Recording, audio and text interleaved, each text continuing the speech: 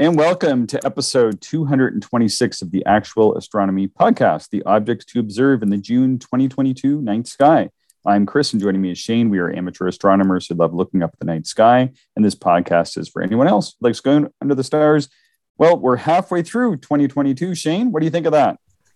It's going by far too quick. Mm-hmm. And part of that is the winter was far too long, I think, for us. Mm-hmm. And, we're just getting into warm weather observing, which is super nice, t-shirt and shorts. But to think that the year is going to be half over, kind of saddens me a little bit, but, I'll enjoy the summer and hopefully we have lots of good observing in front of us. Well, I'm looking forward to warmer weather because although we're about halfway through the year, we're just recording this a little bit earlier than halfway through the year. 8 days ago, I woke up to snow in my backyard still. So happy to be out of that 6 months of snow and let us not have snow for another 6 months, please. Yeah. Agreed. Yeah, good stuff. So before we get going here, maybe we'll just go over some brief, kind of easy starting advice for beginners looking to get into stargazing. So do you have any stargazing advice for people eager to start getting out under the stars, Shane, right off the top? I think some of our old standbys carry forward. You don't need a telescope to enjoy the night sky. In fact, you don't even really need optics to enjoy the night sky. Binoculars is a great way to start, or even just your eyes. A book that we often recommend is Night Watch by Terence Dickinson. That's also a great starting book to help orient yourself around the sky. But one thing that you'll find, and we'll probably even talk about it in this podcast, is the sky is divided up into arc seconds, arc minutes, and degrees. And this is kind of how you tell the distance between different objects. So 60 arc seconds equals 1 arc minute, which makes a lot of sense. And then I believe it's 60 arc minutes equal 1 degree. And just for some references then, the moon is about a half a degree. And the width of your fist held out, as long as you can stretch your arm, the width of your fist is 10 degrees. So these are just some good sort of landmark or base setting ways to measure the sky. And the reason I'm mentioning this, and I think you and I mention it frequently, is this is just super helpful when you're trying to navigate. Yeah, I know exactly. Yeah, the fist at arm's length, you hold your arm, like you said, out straight as you can and put your fist against the night sky, and everybody's built to about the same proportions. So that's 10 degrees in the nighttime sky. It gives you a really good reference. And we always try to encourage people, if they have a set of binoculars around, to try those in the nighttime sky. In particular, even if you live in a big city, you can point your binoculars at the partially lit moon, like the moon it's in one of its phases, not when it's full, but just when it's either coming into full or going out of full around like first or last quarter, something like that. And you can actually see quite a few craters just with your little binoculars that you might have around the home, eh? Yeah. Oh, for sure. Yeah. It's amazing how much detail you can see on the moon, even with a pair of standard binoculars. It really has a lot of detail that it reveals with any kind of optic. Yeah. And then, as well, like looking at planet pairings, I was giving a talk last night in the Grasslands National Park, and an individual there had asked me, what would be good to see Jupiter and Mars in the morning sky as we have right now, and they were holding a pair of binoculars. So I said, actually, the binoculars you're holding would be perfect for looking at Jupiter and Mars together. They're going to be about half a degree apart, and we had explained the whole degree business. And then, they were very excited to find out that, like, in their hand, they had the device that would be great for showing these planets to them. Yeah, that's great. Yeah. So we have several occultations this month. For some reason, the spell check had changed that to occupations. Well, I'll go ahead and change that. Did you see that? Yeah. Yeah. Well, we do have multiple occupations here, Chris, so you're not completely inaccurate there. Yeah, I think maybe my subconscious is spilling over because I'm doing this podcast today. I was doing talks for the national park system. That the past couple nights I was doing some sky tours. I've been working on my regular job. I've been teaching astronomy classes at the university. So I feel like I have many occupations right now. Yeah, perfect. Very good. So what is an occultation? Have you seen many occultations? Yeah, I've seen quite a few. Some planned and then some by chance. Sometimes I've just been out observing, and sometimes it just happens. And what an occultation is, it's an event that occurs when one object is hidden by another, and then the other object passes between us, the observer, and the distant object in the universe. And the term is often used in astronomy, but it can really refer to any situation in which an object in the foreground blocks from view an object in the background. Mm-hmm. Yeah, I used to observe with a person, and they were very tall.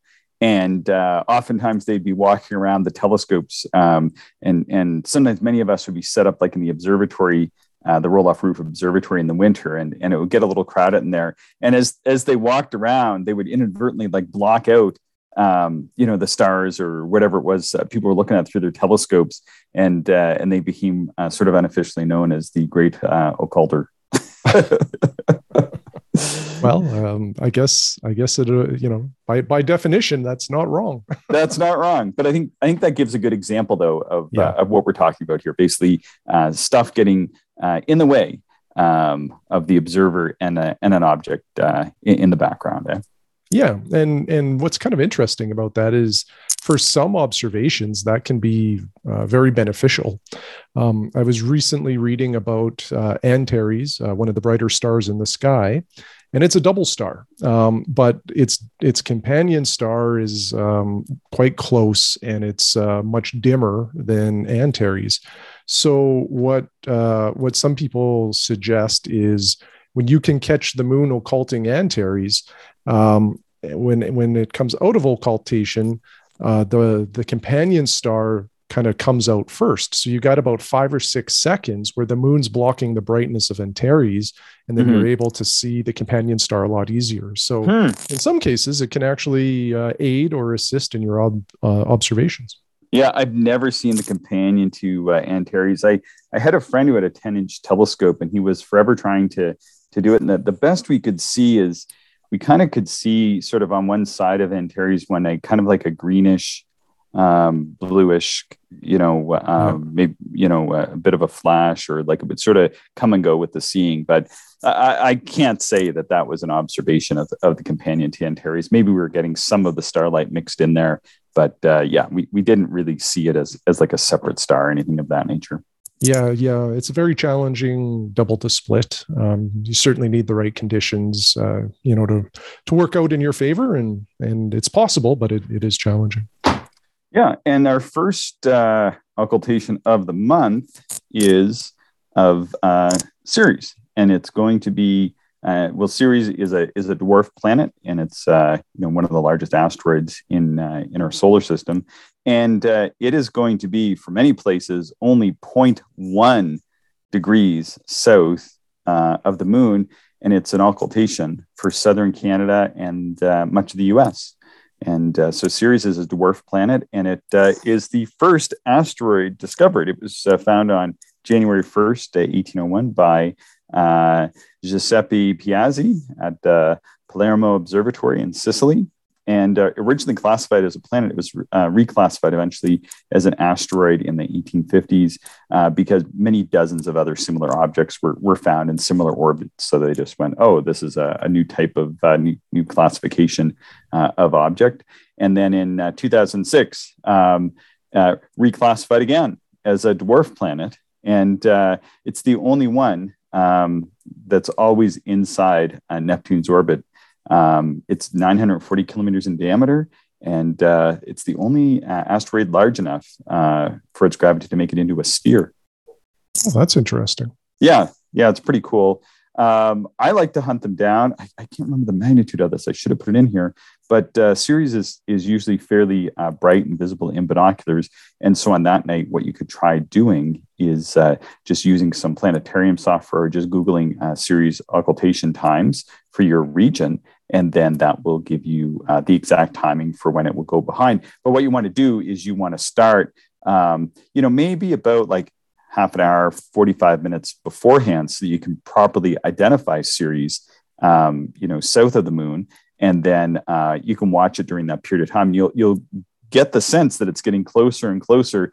And when it gets fairly close to that time, like within 5 or 6 minutes, you just want to start staring at it, because I've always found that it seems like an occultation is never going to happen.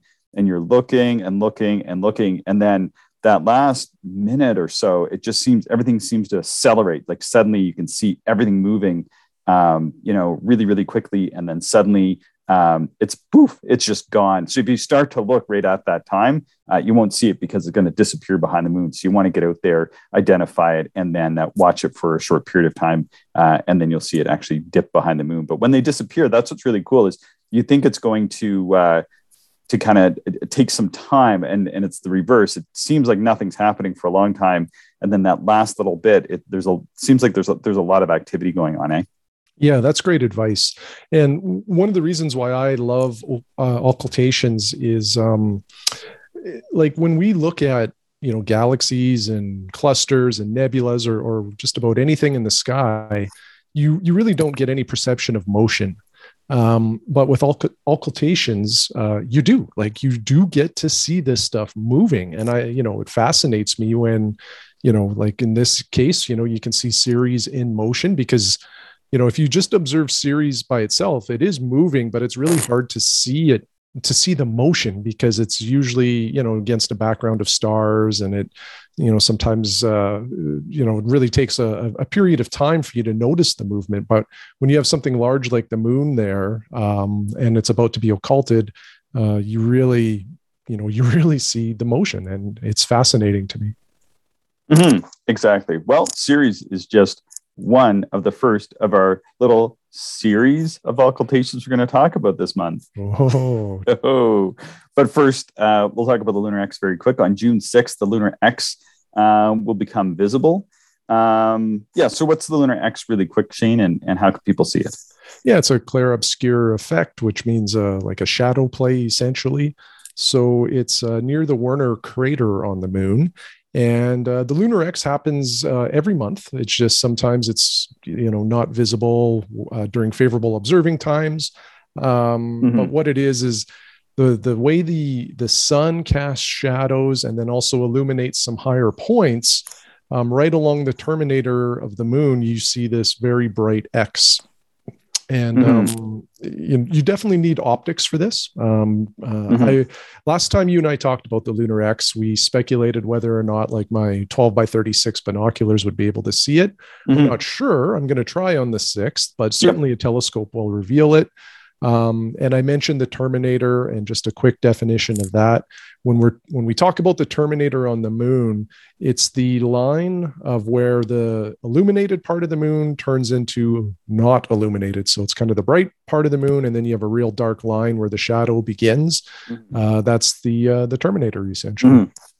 Yeah, it's a high contrast area, so it's easy to pick out the features.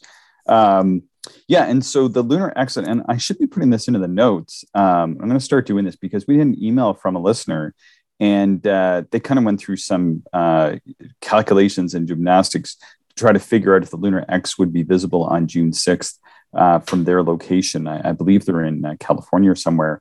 And I decided that at that point, I should be putting in when and where it's visible. So this June 6th event is going to be visible for all of North America.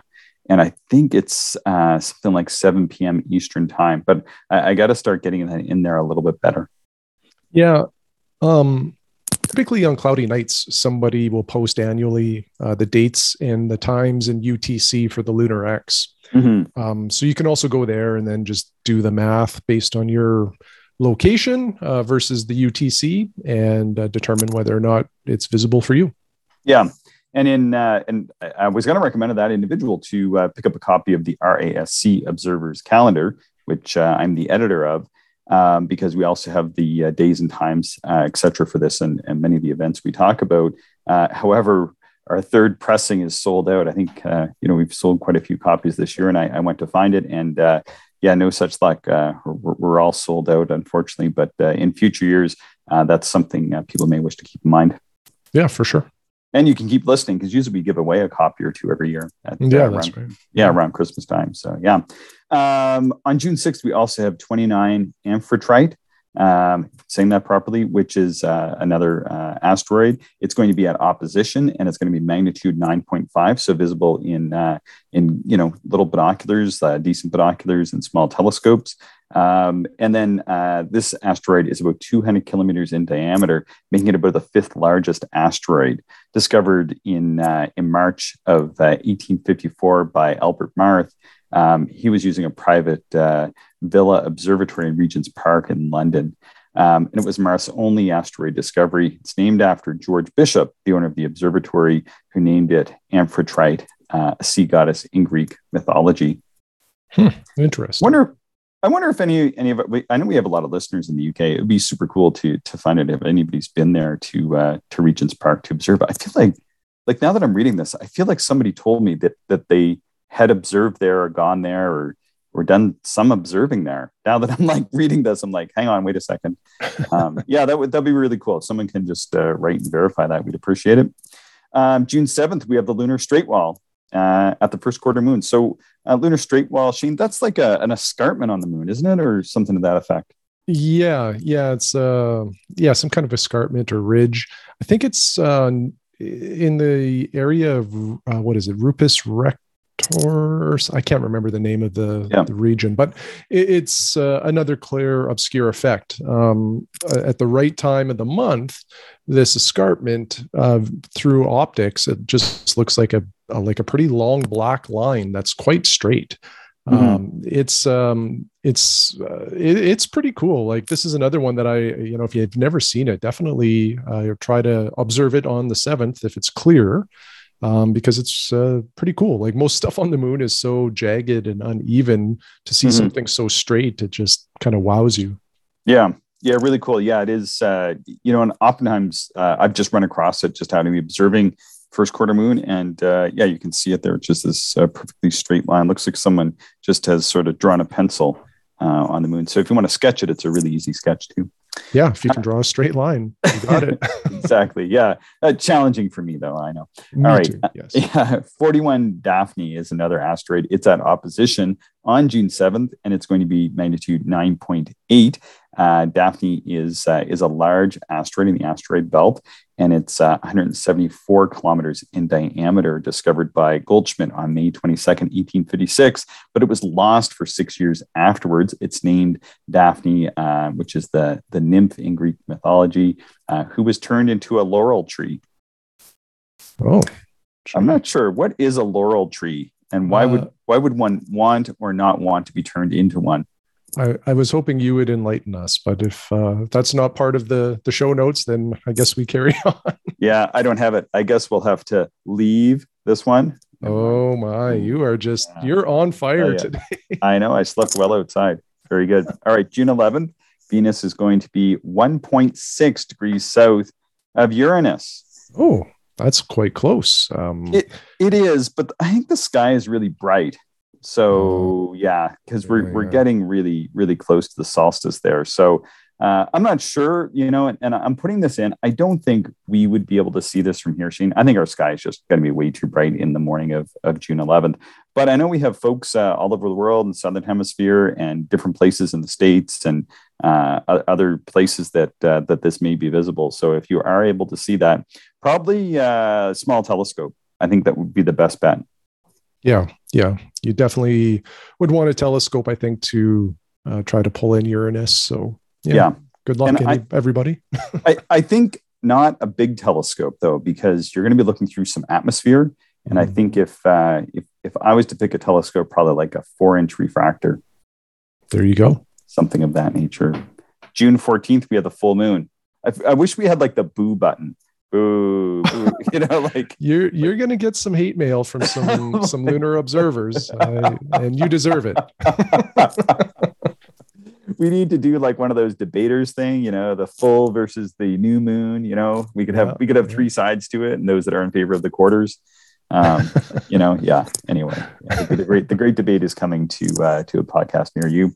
On the 14th of June, though, for those that aren't into full moon gazing, and I should say this: I've done a study. I'm like one of the few people who've done a study, and I sketched the full moon every month for a year once, and detailed out what could be seen and not seen, and I made comparisons between aphelion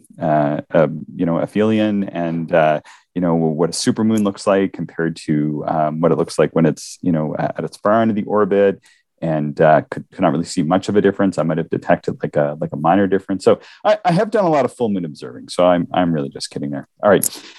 June 14th, Mercury is going to be at greatest elongation west. So that means it's visible in the morning sky. I like how the astronomers have come up with the most confusing way to talk about when and where Mercury or Venus or like the inferior planets are going to be visible. And why do they call them inferior planets anyway? Just because they're on the inside of our orbit doesn't make them inferior to the other planets. I don't know what you think about that. Yeah, I agree with you. It's a strange title, but yeah. We'll go with it. Orbital oddities. Yeah. So when Mercury is at its greatest elongation west, that means it's visible in the east in the morning sky. And they wonder why people get so confused about astronomy. Like, do you know how long it took me to figure that? Like this is not something that really rolls off the tongue. So go look for Mercury in the morning sky on June 14th, and don't look anywhere near the sun because you'll go blind. So you need to be in a pretty good spot. And I think here where we are at 50 degrees north, it's going to be too bright, too risky. So you want to be somewhere much further south, maybe towards the equator or something like that. June 18th, Saturn is going to be 4 degrees north of the moon in the morning sky. So that's going to be much easier to see. I think that one's going to be visible here, even though we're close to the solstice. The moon and Saturn paired together at 4 degrees means that you can see it in the same binocular field of view. So I think that's a sight worth seeing. Oh yeah, for sure. 4 degrees is quite close. And like you said, most binoculars will show a 4 degree field of view. And depending on the size of your binoculars, you may be able to distinguish a little bit of the rings, but most likely Saturn will just look like kind of a bright oval. Yeah. And if you have a really small wide field telescope, I know there's lots of folks like you and I, Shane, have 50, 60, 70 millimeter telescopes, 80 millimeter telescopes, up to about 80 millimeter. If you have one of the short tubes, you can get about 4 degree fields of view with low power wide field eyepieces now. And you might be able to see like the rings of Saturn and the craters on the moon in the same field at the same time, which I've seen before. It's very cool. Yeah, it's a lot to take in. There's so much to see with both the moon and Saturn visible. It's quite an observation. June 19th, Vesta is going to be 0.7 degrees north of the moon, and it's an occultation for South America and Antarctica. Whoa. So I don't know that I don't think we have any observers in Antarctica. We may, because people do go down there that are just regular folks, and you can get internet down there. Might be listening to the podcast. That would be cool. But I do know that we have observers in South America. Now I'm not sure exactly where, but I think the line is actually favorable for much of South America. Perhaps like Chile, Argentina might be favored. But take a look, and I would love to hear from any of our observers in South America countries and hear what it's like. I've always wanted to go to South America. That's like probably the top place that I want to visit now. Like I've been to a lot of the other places I sort of always thought I would go to see, but I feel like South America would just be just fantastic and a great place to go see the southern sky. And we have the very fortunate advantage of being on or very near the same time zone, I think, as many of the South American countries. So I wouldn't have to deal with jet lag, and I really hate jet lag. So good. Yeah. Win-win-win. Win-win-win. Win-win-win. I was observing with some folks from Mexico over the weekend. It's pretty fun just to make some comparisons. One of them actually came up and went observing in Saskatchewan in December. Oh. And I was pretty impressed with that. So yeah, to come from a warm country like Mexico and come to Canada, that's a rare flight. Usually, people in Canada are flying to Mexico during the Christmas break. But this person came up to visit somebody, and they went down and went observing. They went stargazing down in the Grasslands National Park.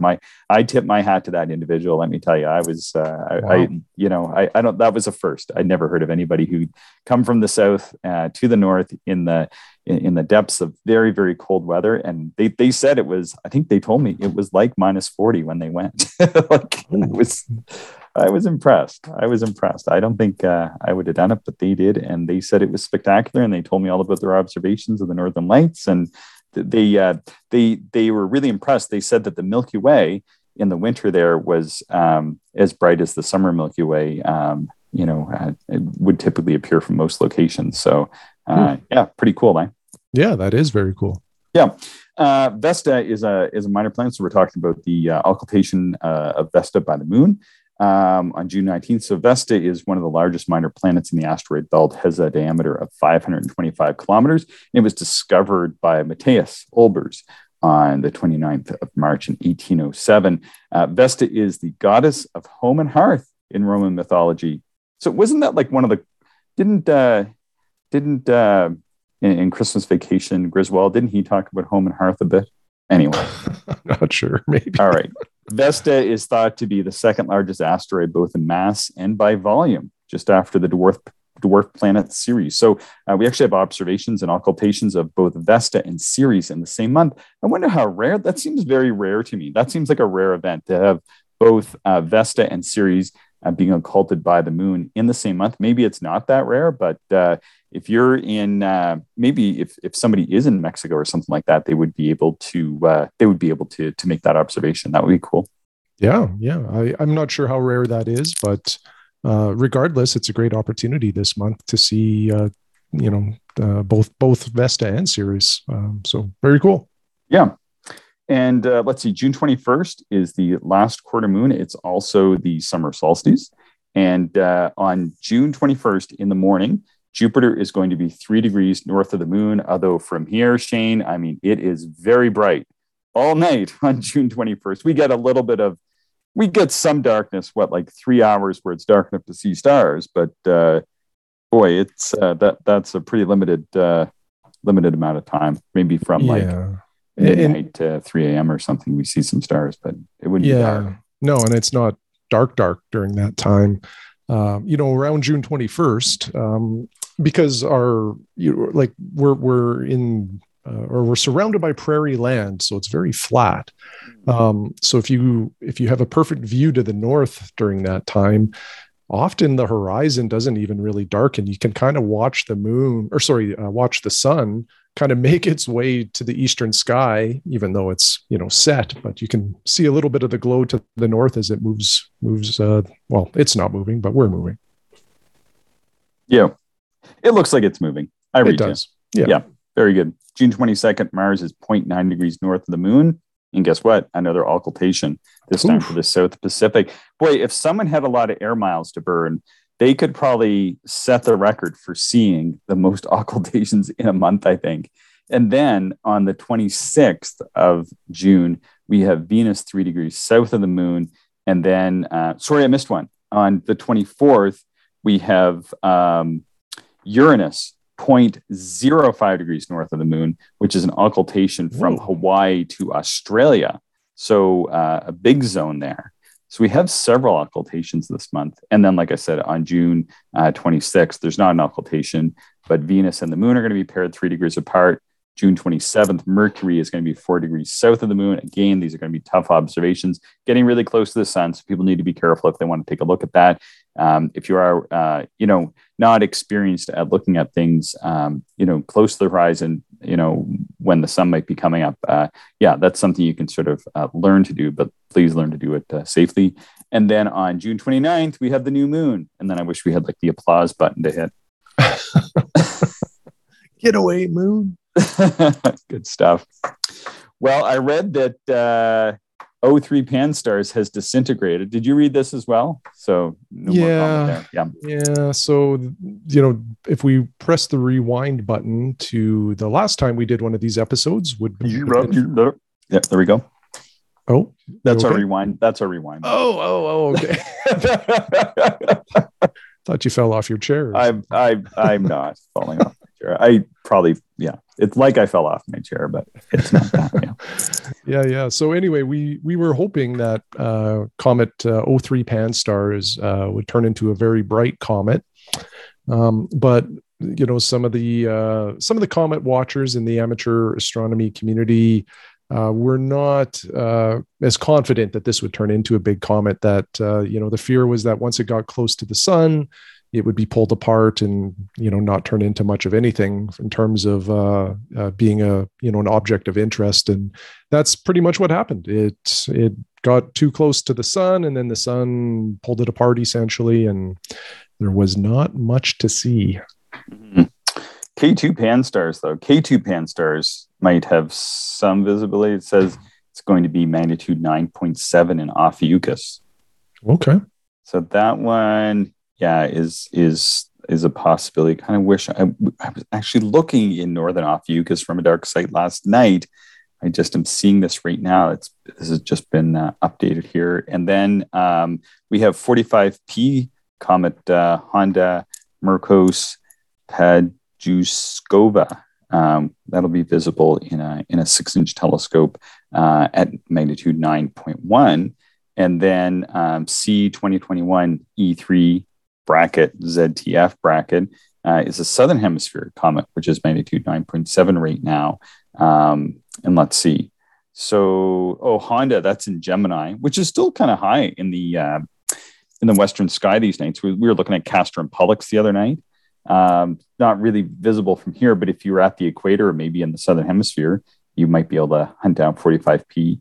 And then E3 ZTF is up in Carina. So that's only visible in the southern hemisphere. You don't want to be fairly far south. But everything else is going to be a magnitude 10 or fainter, it looks like. But yeah, I was surprised just looking at this just while we're chatting that there was an update. And some of these comets have sort of poked up a little bit in brightness, which is kind of exciting to see.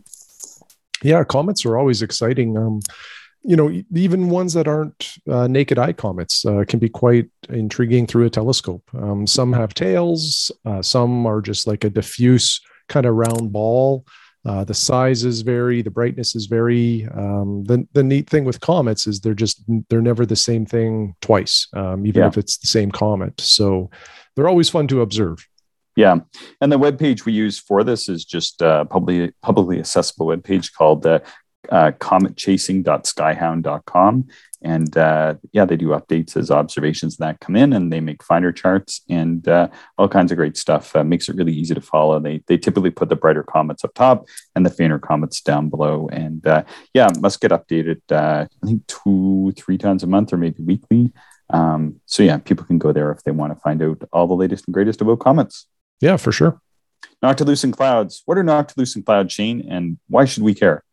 Well, they're quite a bizarre thing, really.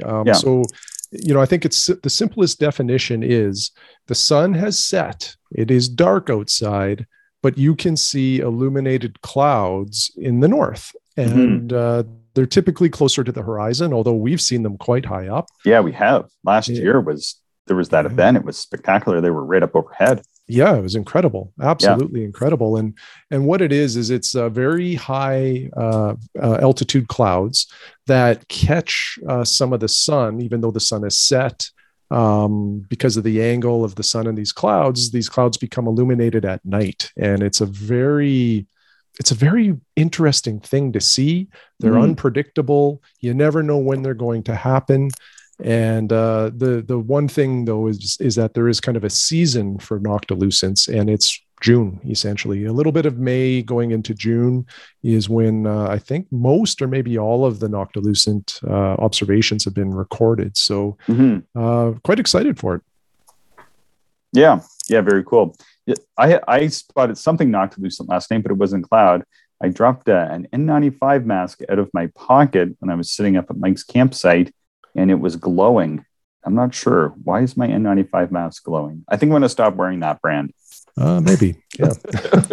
Good stuff. All right. Well, we're just about ready to wrap up here, Shane. I have some targets I want to look at this summer. Didn't know if you have anything else to add to the objects to observe in the June 22 night sky, or if you have anything on your target list you wish to share.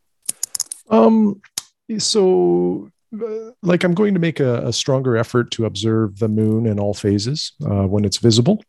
I'm hoping for some noctilucent clouds this month, and I'll continue on with some double stars, focused mostly on the RASC double star list. Yeah. And then there's a pile of objects that Stephen James O'Meara has identified in his Hidden Treasures book, which I want to continue observing. I observed a few of them in grasslands this past week. Good. And I think we'll talk about that stuff more so on the next episode. But what about you? I think you've got quite a bit that you'd like to take a look at. Yeah, quite a few things. Actually, I think we're going to have Blake Nankar on to talk about the double star list that you're working on. He's the author of the list, and I have not really made any contributions to it at all. But I encourage Blake to do it because he's a double star observer. I am not, and he was kicking around the idea of doing a double star list years ago, and I was like, yes, absolutely, do that, and really kind of. Sort of pushed him along, and yeah, he was able to put one out, and it's been very popular. It's really exciting, and I'm eager to have him on. I think we're doing that the week of June 12th. So if anybody's interested in double stars, tune in towards the middle of the month, and we'll get that episode up. Yeah, I'm excited for that conversation. Yeah, I have lots of targets that I do want to look at. None of them are double stars, unfortunately. I have nothing against double stars, but I guess they're twice the fun, and I'm just not that fun. I've trying to get my new comic catcher up and running, and I kind of was poking around a bit with that. I'd like to take a look at the North American Nebula with it. IC 1396 M24. I'd like to look at some dark lanes, the Summer Beehive. I'd like to look at the Coma Berenices Malott 111 open cluster, and M31. List goes on and on. Just want to kind of revisit some of the big bright objects in the summer sky with that thing. I'm so excited just to have this really dedicated wide field cheap telescope from the 1980s. It's a beautiful orange peel orange. So it's very exciting to get that up and running. Yeah, and all of those objects are quite large. So that's the ideal telescope for it. Yeah, hopefully. Yeah, might need some help aligning it, and look forward to kind of tweaking it and working on it. Should be a good summer. Yeah, absolutely. All right. Well, anything else to add, Shane? Just one thing. Go ahead. We went through an awful lot of objects here and measurements and all kinds of stuff. So if you were unable to write it down, or you want to reference this later, we will post it to our website, actualastronomy.com. So check it out there. We don't always post the show notes, but for this episode, we always try to. So it will be up there. Yeah. And we also, when we put it out on the 365 days of astronomy, I do send through the transcript, although the translate option that we use, sometimes the words are a bit muddied up. And as well, if anybody's wondering anything particular, or you want to send us your observations, you can send us emails to actualastronomy@gmail.com. And we're always happy to kind of fill you in and maybe round out some of the information that we've provided in the show, and appreciate any feedback the listeners might be able to provide to allow us to make for better episodes in the future. Yeah, for sure. All right. Well, anything else to add, Shane? No, that's it. Perfect. Well, thanks, Shane, for joining me, and thanks everybody for listening. We really appreciate it. Thank you, everyone, for listening, and we hope you enjoyed the show. If you are interested in more information, would like to contact us, or if you would like to support the podcast, check out our website, actualastronomy.com.